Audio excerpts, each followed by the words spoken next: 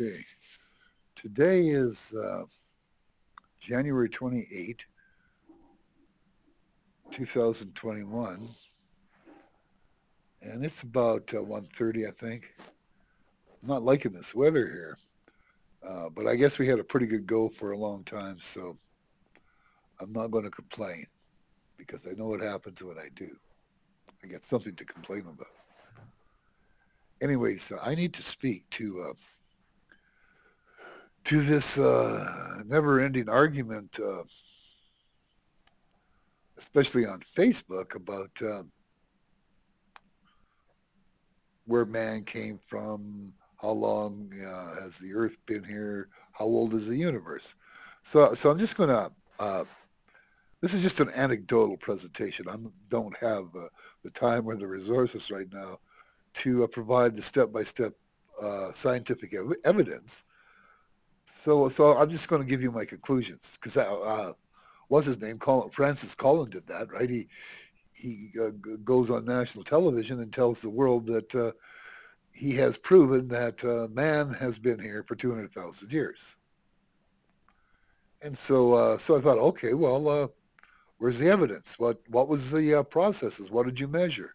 What were the step-by-step processes by which you measured whatever it is you measured that allowed you to that led you to that determination? And I can't find it. And that was one of the foundational rules of classical science, is you had to be able to demonstrate your claim. And there had to be something that you measured. Without a mathematical component, your hypothesis is you might be onto something, but you've got certainly you couldn't say that it's science. So that raised a red flag with me because you know what, if you have the skills to measure uh, whatever something in the genome against what, probably the I got a hunch, I got a real strong hunch because they love to do this. They love to date the bones by the sediment that the bones are found in. And that's real kooky. That's not science at all. Uh, Children with Down syndrome can figure that out. Like you couldn't, if I were shot and then I died out in this a slough hole, and then for the next 40 years the dirt covered me over the drifting sands of time, and then there's a big Chinese invasion and they find my body. Well, the dirt that I would be buried in would be millions of years old, but I would have died 40 years ago. So, so you can't date the bones by the dirt that it's found in, and they keep doing it. Anyways, yeah. So we know that the universe is very old because light from stars that are millions of light years away I wouldn't be here if the universe was only 6,000 years old. And so the astronomers and the geologists are right. The Earth is very old. But man, life actually hasn't been here for that long. Life is a recent introduction about 6,000 years ago. And the animals evolved greatly. They're the first animals that were created we wouldn't even recognize today. Adam and Eve didn't have to name millions of animals. They named a few.